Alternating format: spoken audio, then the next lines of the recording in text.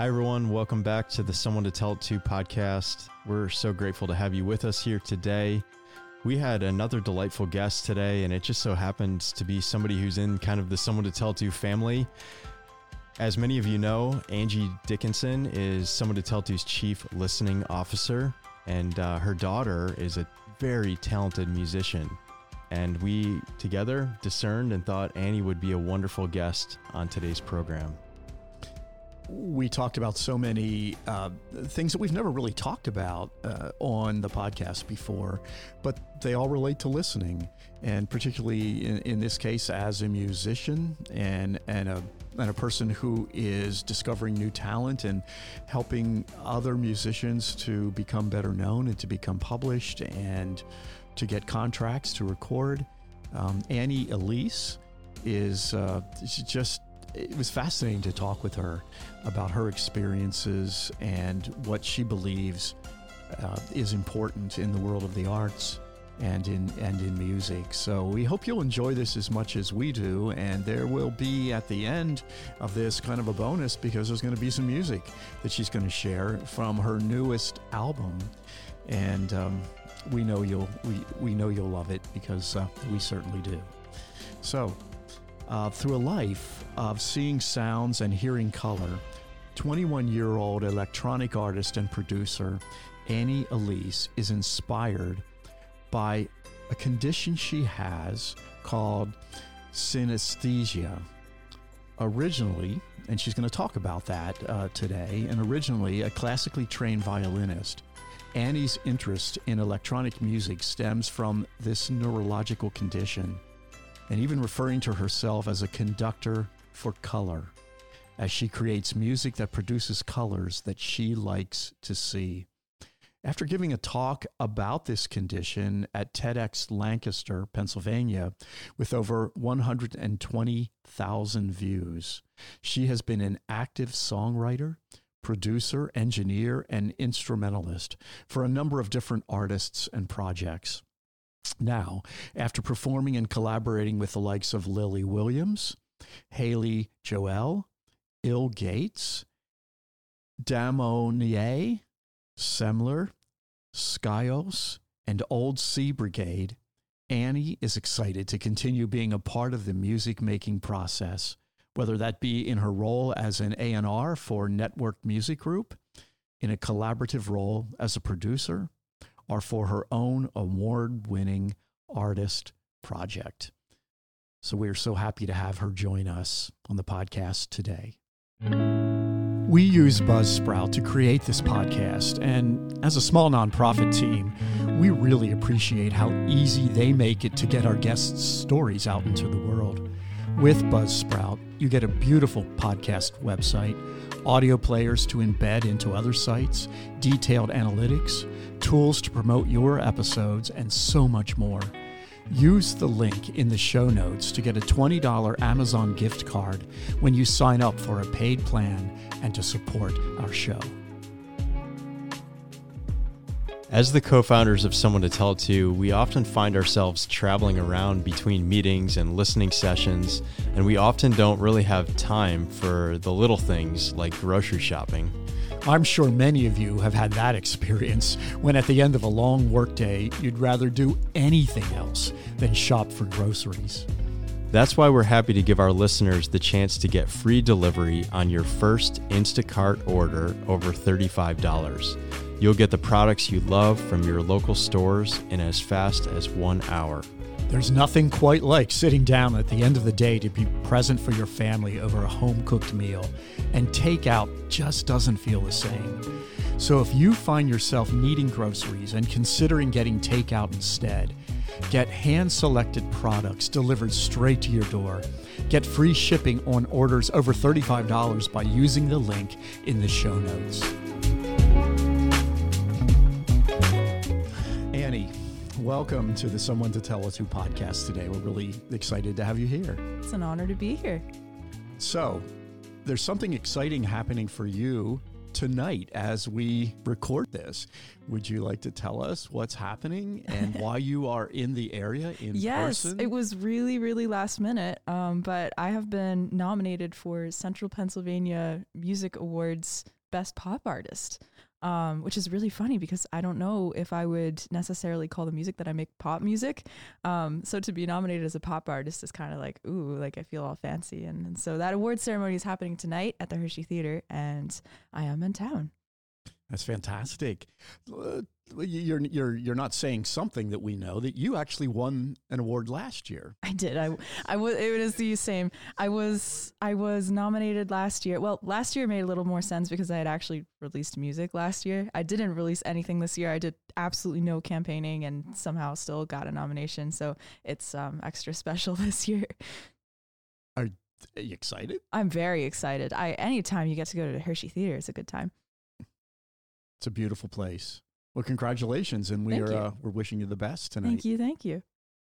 Well, one of the questions that we love to ask all of our guests, anybody who tunes in week in and week out, is just we'd love to ask our guests, just tell us a little bit about yourself. Ooh, where to begin? So I guess something that's known to the both of you, but maybe not to the people listening, is that my mother, Angela, actually works for the Someone to Tell It To organization. And I like to tell people that as a result, I had a fantastic childhood because my mother is like the best listener on this earth. And I like to think that that kind of inspired me to do some sort of career that involved sound. And so as we sit here, I work as a musician for my own music, making apparently pop music. And I also work as an A&R for Network Music Group. A&R stands for Artist and Repertoire. So I'm in charge of finding songs and finding artists and then kind of putting them together and developing that music and encouraging it to become out in the world and supported in all sorts of ways. So that's kind of the two sides of what I do as a musician, music for myself, and then helping others with their musical projects.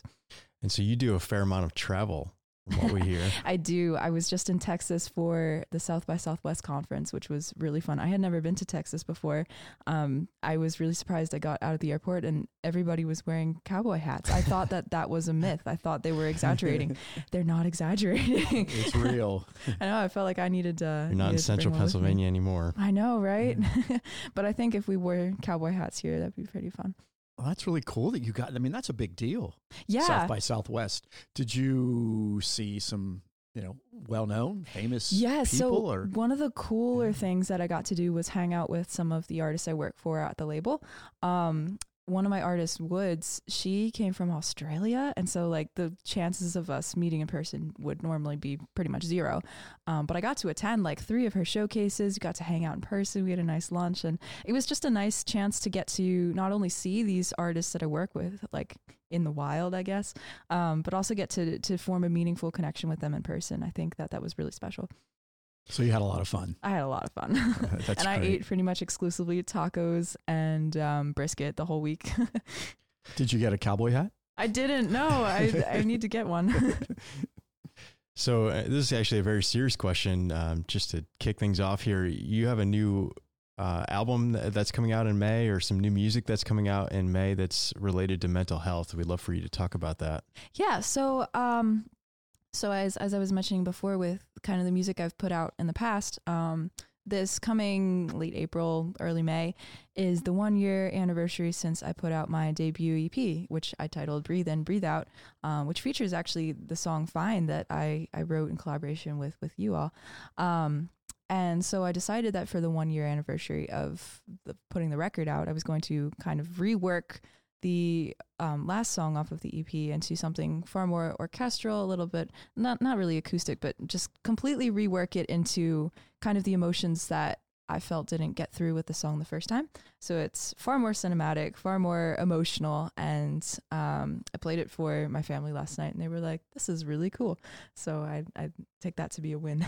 We can't wait to hear it. That's it's really cool. special to get to kind of revisit emotions within a song after they've kind of had some time to settle. When I initially wrote that song, I was going through kind of the grief period of the death of my younger cousin Peter. And in the years since that song has been put out, I guess I've become a lot more comfortable around some of those emotions, and I feel more ready to let them go now than I was a year ago. Was your cousin Peter's passing the motivation for that song? It was kind of the motivation behind the entire record, I guess. And this is something I haven't really talked about because usually people seem to only care about the music and less about the story and emotions behind it. But the title of the record, Breathe In, Breathe Out, came because I was struggling so much with grief that I started EMDR therapy. I don't know if you're familiar with that, but essentially they take you through mentally to the hardest part of the grief, to where your body is physically like responding, and then they have you breathe in and they have you breathe out and they have you follow like I followed a metronome, and they kind of, the idea is to reroute your brain so that when you think of the event, it doesn't actually trigger a physical response, and then your, I don't really know how to say this. Basically, your trauma response is much less so than it would have been before. And I found it helpful, helpful to the point where I decided that breathing in and breathing out, and much like in the grief therapy, was worthy of a name of the EP. First, we're just very sorry for that loss. We know that was really difficult for you and for your whole family, and we're glad as well that you could find a way to work through that, and something that helped you in a variety of ways. It was very meaningful for sure to be able to put that all into kind of one collective thought. I feel like with a song, you don't really get a whole lot of time to put forward a lot of emotions, but in the context of 5 to 6 songs, there's much more time to kind of tell a story. And that was very meaningful to me. For our listeners, we're obviously very familiar with you and your family and the story and Peter's story, but for our listeners, maybe you could just tell everyone a little bit about Peter and what transpired. Yeah, absolutely. So Peter he was my younger cousin.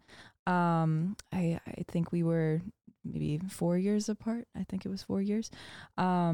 And Peter was born with a missing heart chamber, a hypoplastic left heart syndrome, I believe it is called. The doctors told us that he would have 2 years to live, and we got a whole 17 years with him, which was fantastic. Yeah, we miss him and we love him very much. Yeah.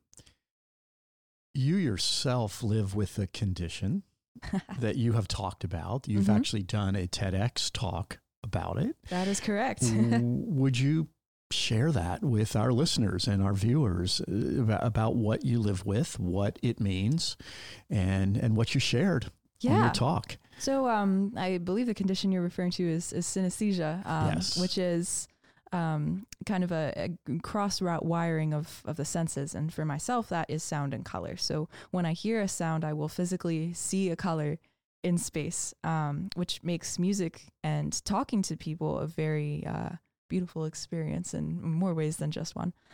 Yeah.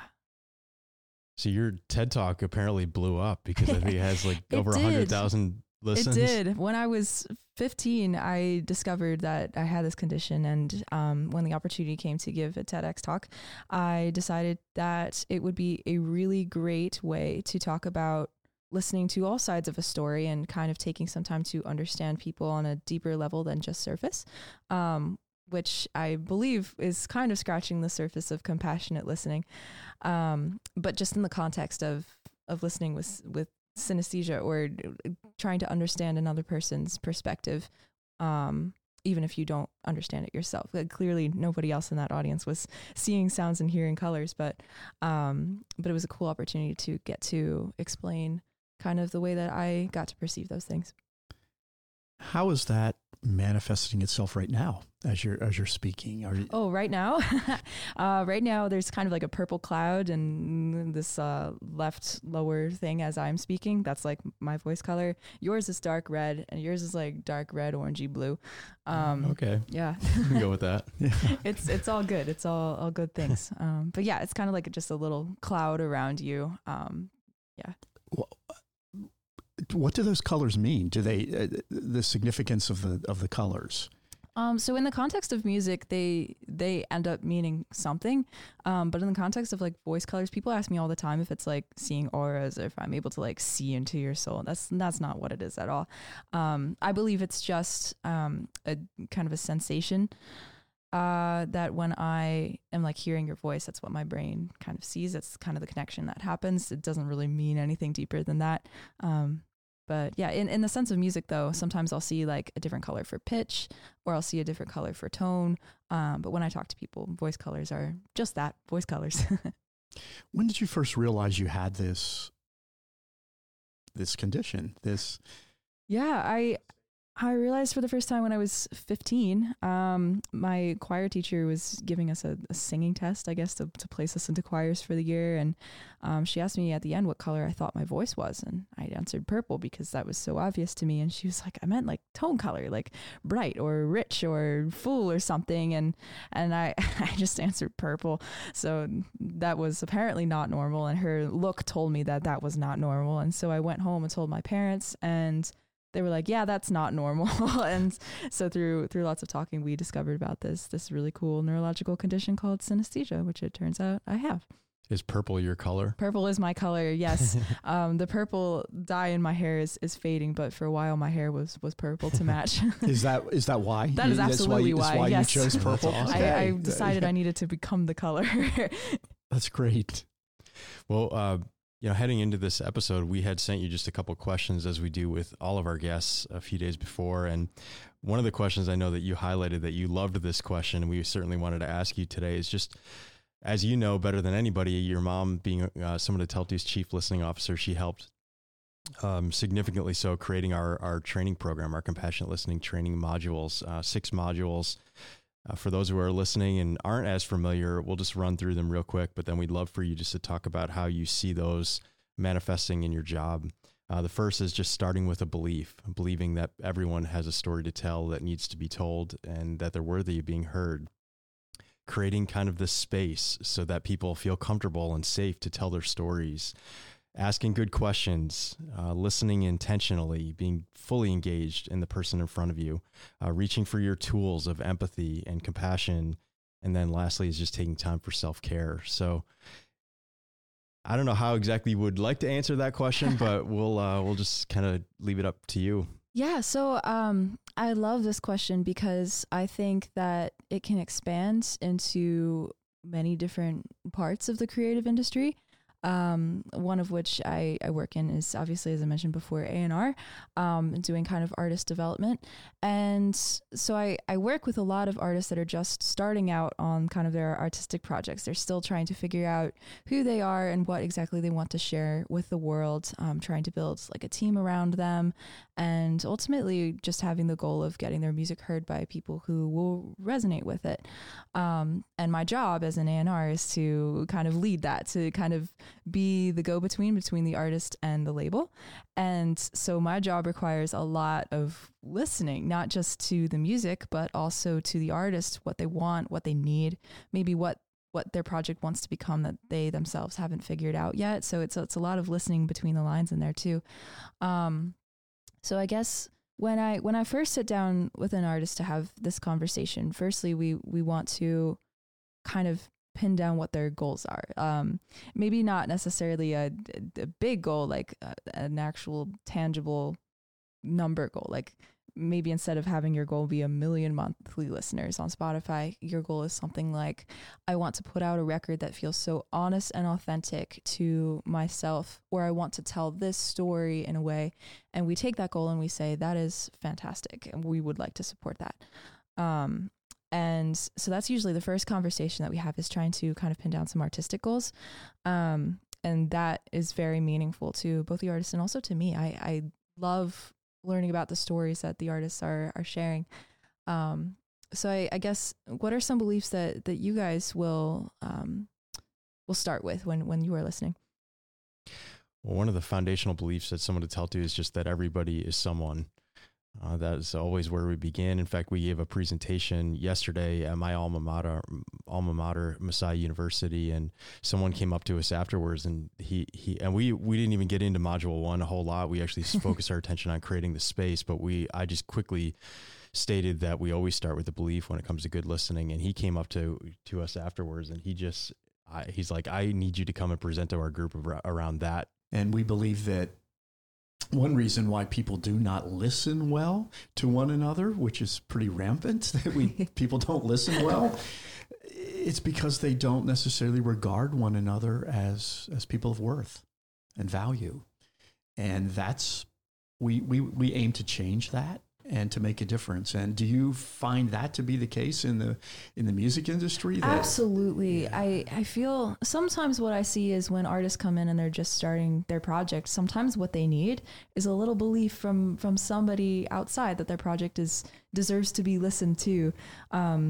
I guess that when we talk about like listening 2 by 2 versus, sharing your music with a much wider audience, it's kind of cool that the same listening principles apply that we're seeing in today's like market. I think that people are genuinely just searching for a connection. And I think that artists are genuinely searching for some sort of purpose and meaning, and that starting with the belief that the music is good and that the person is talented and that the music is worth listening to and worth supporting goes a very, very long way towards a successful project.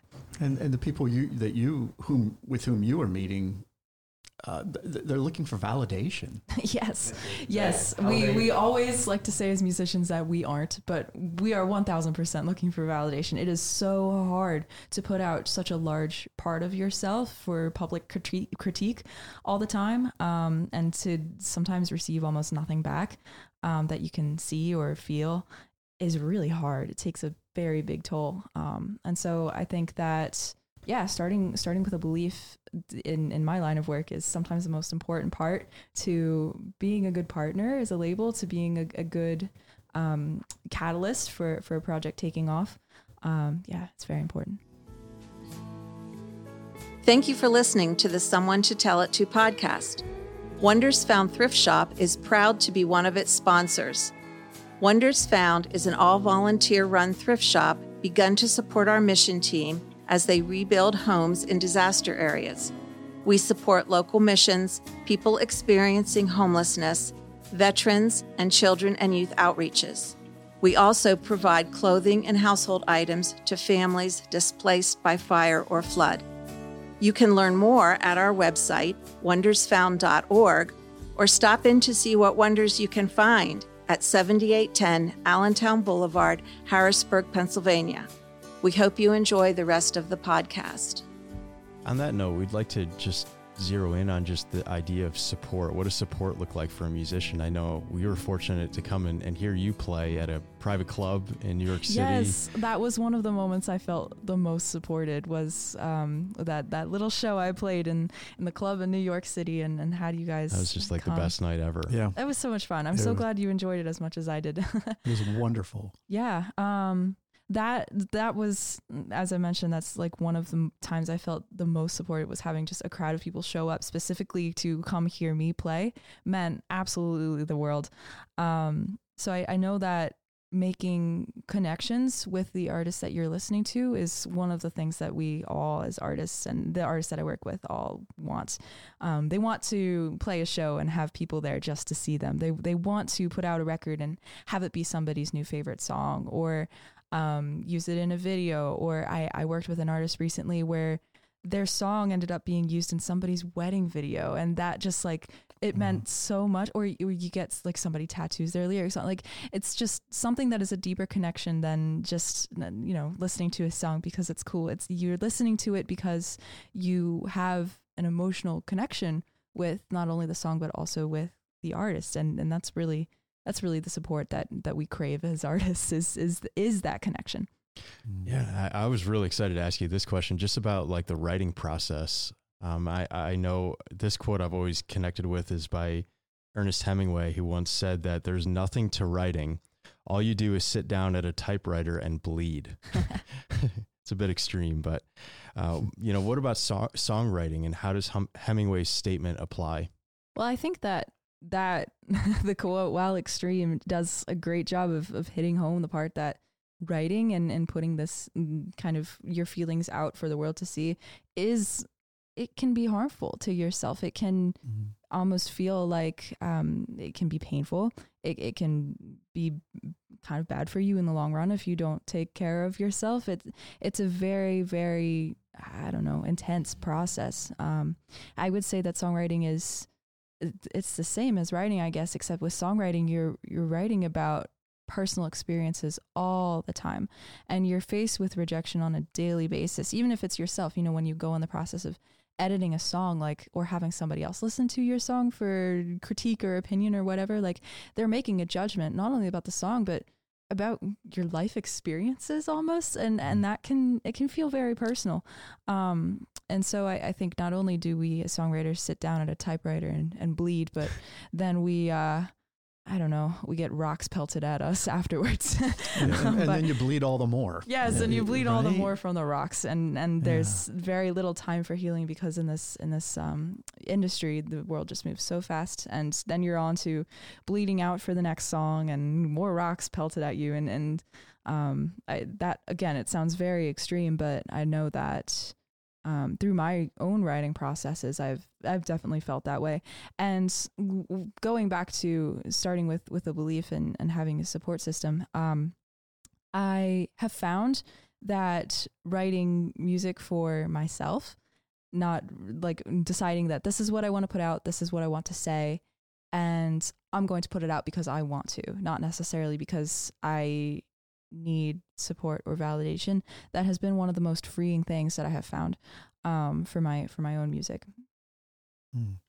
Yeah, and when I think about that quote, as writers ourselves, I'd actually replace the word bleed with sweat, because there have been instances where I remember writing a specific story in our first two books where as I'm typing, I'm sweating, because you're so engaged in what you're communicating, and it's who you are. Sometimes the first version doesn't always make it into the book, but I think it's a good place to start. It's real, it's authentic, I agree. It's vulnerable. Genuine, raw interactions. These are just emotions that you're spilling out of yourself onto the paper. And I think that sometimes lays the groundwork for a very meaningful connection with the people that you're trying to get these things to reach. Yeah, I remember in our first book, Someone to Tell to, Sharing Life's Journey, I wrote a story that was first written in my journal. I journal fairly regularly, and it was almost verbatim in the story. And I talked about and those who tune in consistently know that I always have a fear of public speaking, and it's not always natural for me. And yet I do it all the time, which is interesting. And I described this one scene where I was communicating at a church, and I had to build up the courage to get up on stage that morning and to speak, and just describing what that process was like, the courage that it took for me just to get up there and do it. And I remember writing that story, and as I was writing it in my journal, just sweating and being just truly myself and authentic, and putting it out there, not expecting anybody to ever read it. But then I shared it with some people, and they're like, this needs to be in your book. So I remember putting it out there, and I'm proud that it is who I am. So, and I'm comfortable and confident with just putting my story out there. So even if it doesn't always, make if your first version isn't the final version, it's still important to tell our stories. Well, anything that's so personal can be really frightening, to share, and so vulnerable. But we absolutely believe that it is those stories, those interactions that people have, those experiences that we think speak most to people. It's the most risky, but it's the most satisfying, and we think helpful. So that people know ultimately that they're not alone in their own struggles, in their own, their own frustrations, their own fears, whatever it may be. I agree. There's a saying that art is how we make sense of ourselves and the world around us. And I think that that's definitely the purpose of why we as musicians, and as a person who works with a lot of musicians, it's what we aim to do. How do you feel about the fact, or do you feel, so let me ask you this question first, do you feel that the arts are often diminished as not as important, not as significant?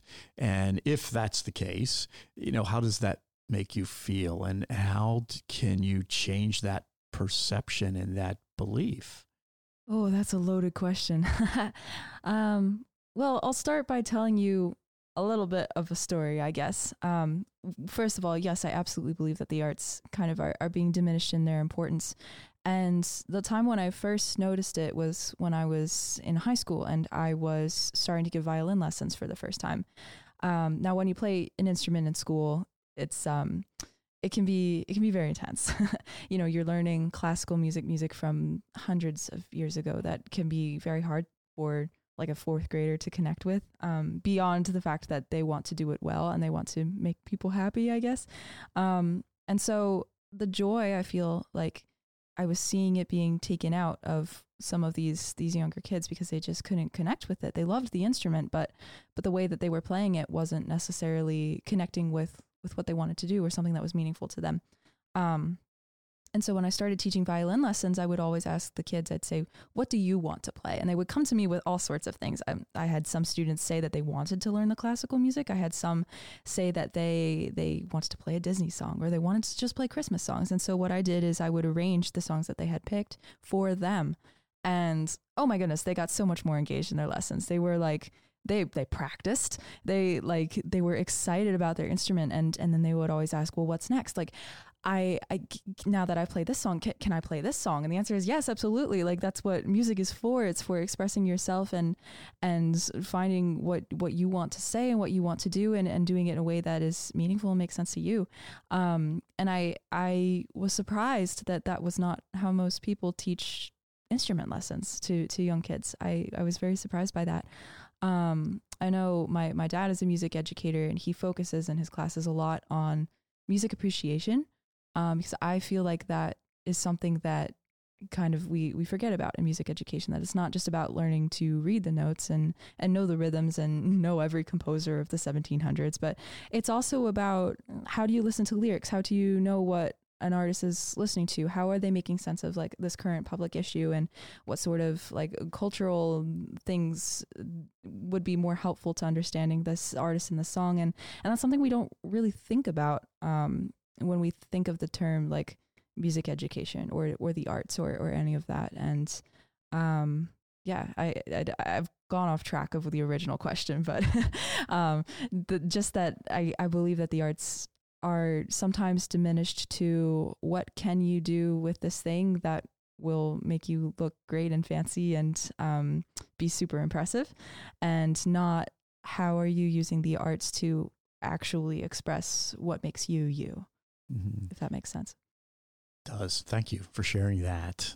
Just 2 weeks ago, my 9-year-old grandson came to spend the night, and he brought his cello with him, which this is his first year. He's in 3rd grade. Aww. His first year learning the cello, and he brought it and was so proud and he wanted to know, can I give you a concert? Aww. And he wrote a playlist. And he had 7 songs that he played, some of which they had different titles than maybe what the song actually sounded like, but actually most of them were recognizable tunes. Mm-hmm. And they weren't without, some errant notes. Oh, but of course, that's not the point. You got to see a concert just for you. It was beautiful, and we were so proud of him.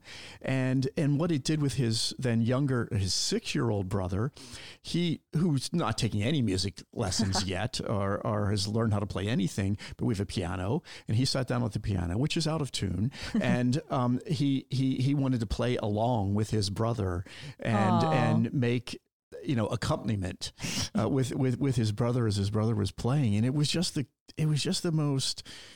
It was sweetest, most charming, most just wonderful thing to see these 2 boys wanting to impress their papa and their nana about how they could play music, and they wanted us to be proud of them.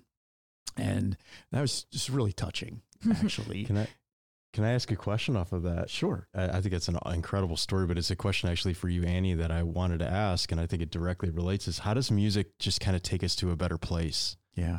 I mean, there's blogs that we've written about, I think, and Mike will probably tell the story better than I can, but I think somebody who had a piano in the middle of one of the parks in New York City, right?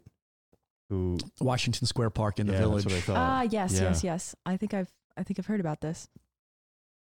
Well, New York, several summers ago, I'm not sure if it's happened since the pandemic, occurred, but before that, I read a number of articles of that the city or an organization, I think an arts organization, a nonprofit, set up pianos throughout the city on sidewalks and in parks and places that anybody could come anytime and just sit down and play.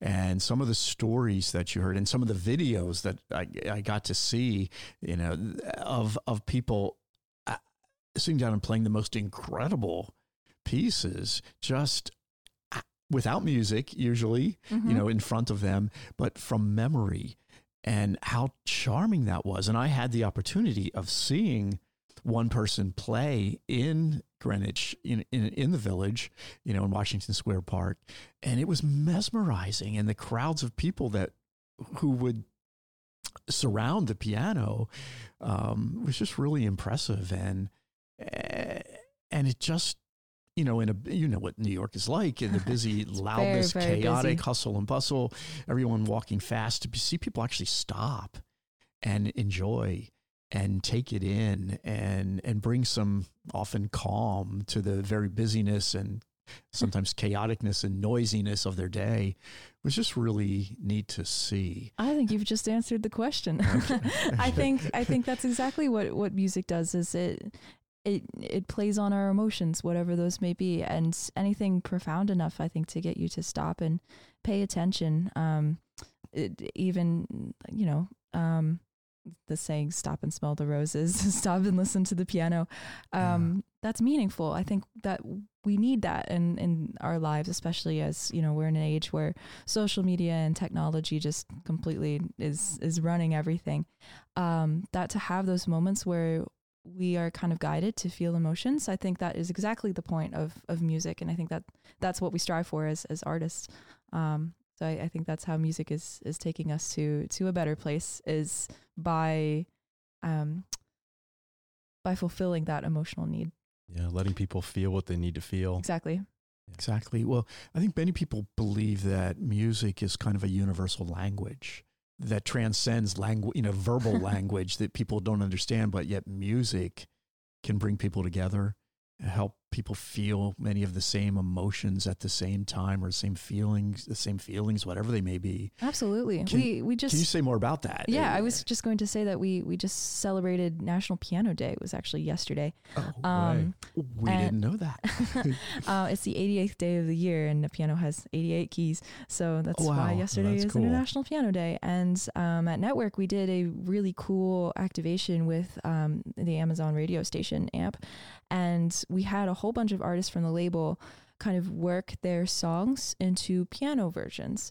We had artists from every genre, like bigger artists, smaller artists, ambient artists, pop artists. But then to hear kind of all of this condensed into one piano version, even they're taking vocal songs, taking out the vocals and replacing it with the melody. Like at the end of the day, it's all just music, and it doesn't need words. It doesn't even need different instrumentation. Just hearing all of these songs on one straight playlist and hearing the artist talk about kind of what the piano version of the songs means to them, I found it very powerful. And I think that's beautiful, that the power of a song can transcend beyond its original production, beyond even the original singer. A song is a song, and that's such a cool thing that can grow and shift and change over time, but it's still the exact same song, and you put it out in the universe, and whatever other people choose to take from that is their own journey. We know that your parents are extremely compassionate people. They're actively involved in Someone to Tell to. And we feel so fortunate to have both of them on our team here. They, like all of us, have been on a journey, and could you just share a little bit about what it's been like to see your parents growing? There's a philosopher and a theologian that we follow actively who said that as parents, the greatest gift we can give our children is to always be growing up ourselves. Yeah, I love that. And to be honest, I think one of the things that I've appreciated most in life is actually getting to see my parents continue to grow. I've seen them just blossom into people that they didn't realize that they were, find inner strength and confidence in doing things that they love and things that they find meaningful. And even though they maybe have not found that work in maybe their earlier years or earlier on in their careers, they're finding it now, and they're finding such joy with that. And I don't know, it makes me really happy. I remember having a conversation with my mom over the pandemic about just kind of I was talking about what I was doing and how much I loved it.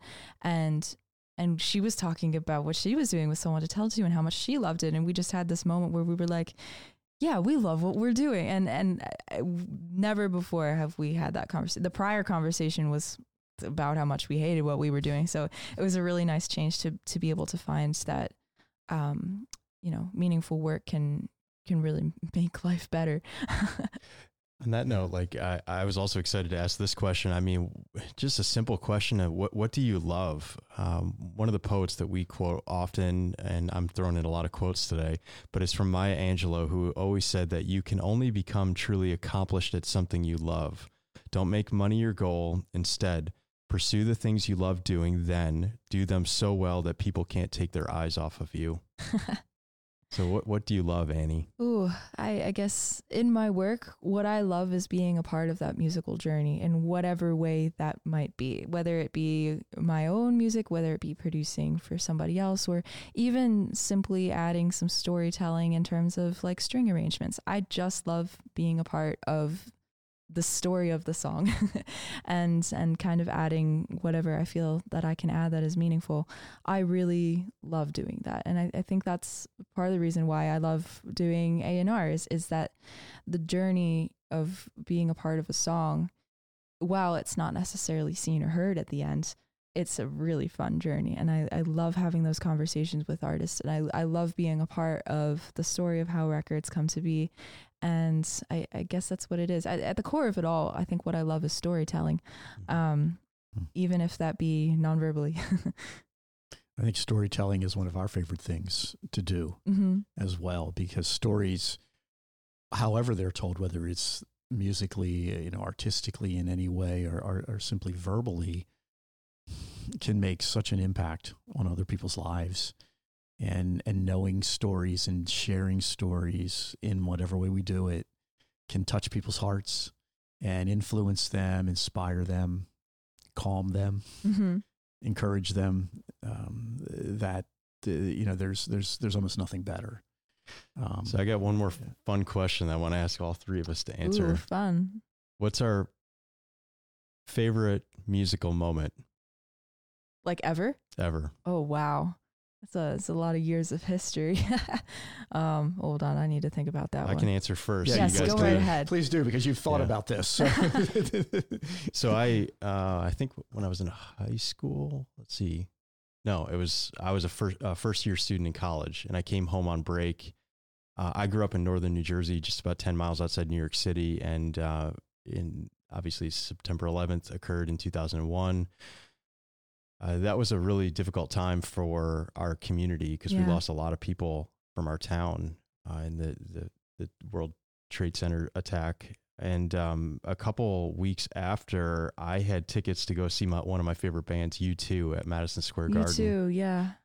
And I'd never seen them before. Always wanted to see them, and we bought the tickets like a year in advance, and obviously we had no idea what was going to occur. Yeah.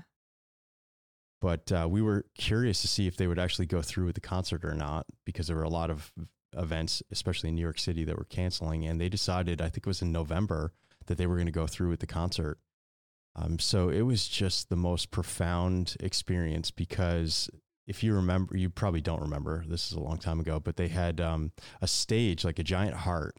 And I forget, it was like, I don't remember the name of the tour that they were on, but they had this giant heart, and Bono and the crew, they would kind of run out around the heart, and they had people inside the heart.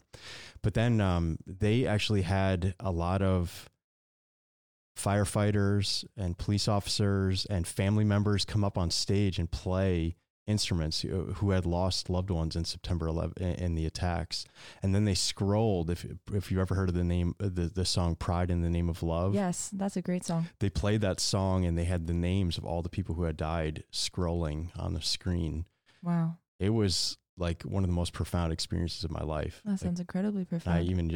As I reflect on it right now, it still makes the hairs stand up. And it was communal grief, essentially. I mean, everybody was crying and grieving together that night, but it was so healing at the same time. So for me, that moment, it was when time stood still for a couple hours. Wow, that's really special. I'm really glad that you got to experience that power of the emotional aspect of music. I think that's what it's all about at the end of the day. The first thing that came to mind was a very personal experience. When I got out of graduate school, I became a pastor in a church, and I was in that parish for 9 years. And on my last Sunday of that church, before I moved to the next place I went in Hershey, Pennsylvania, where I live now, during a service in which I was saying goodbye to this people who have came to love very much, they surprised me, and I don't like being surprised publicly, but they surprised me with a local singer who came and in the middle of the service got up and went to the piano and sat down and played and sang. And she was an excellent, I'd seen her before, going to see her perform, and she wasn't famous, but she was just really good. And she sat down at the piano and played this song specifically for me. Wow. And it was Bob Dylan's Forever Young. Wow. And I was never so touched. And that is now one of my, I have a lot of favorite songs, but it's absolutely one of my favorite songs. And I can sometimes listen to that song over and over and over again. And I especially like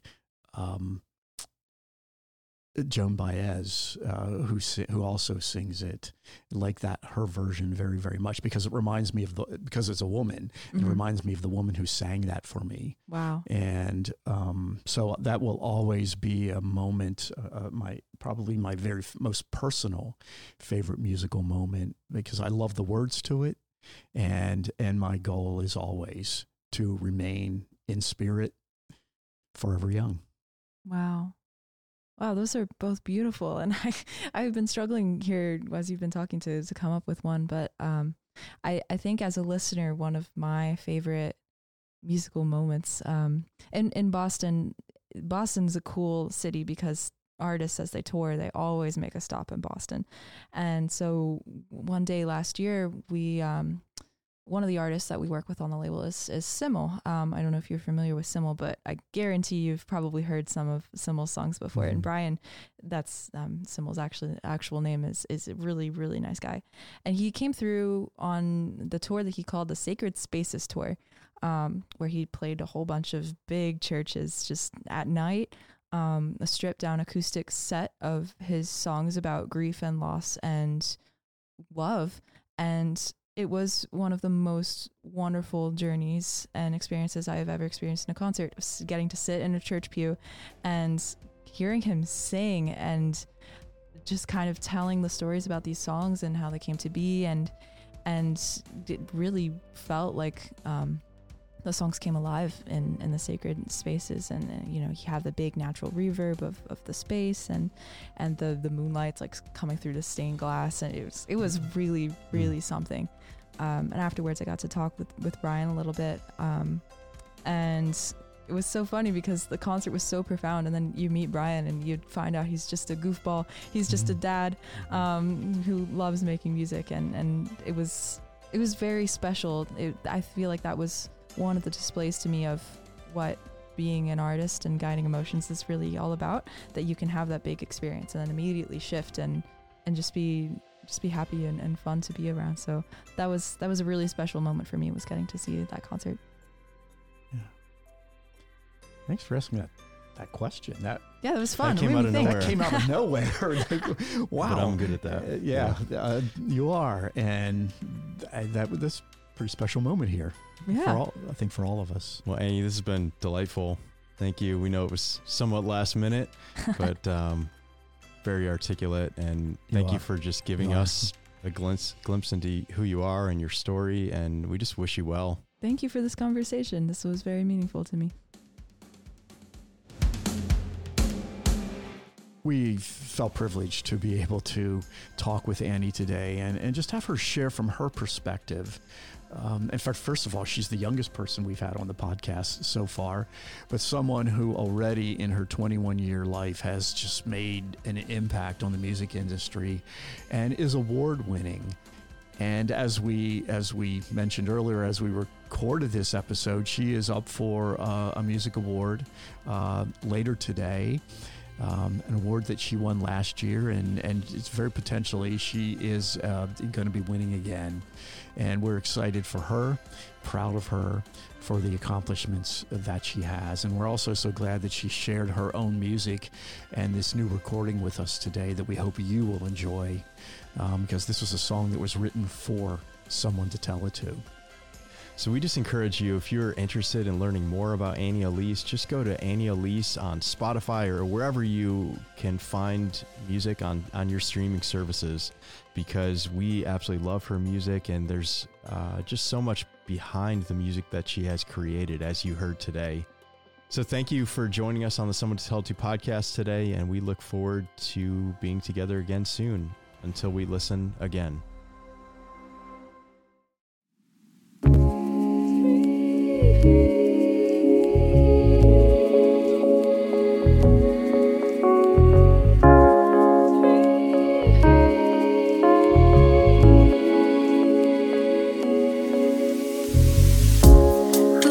Between us hang so gently.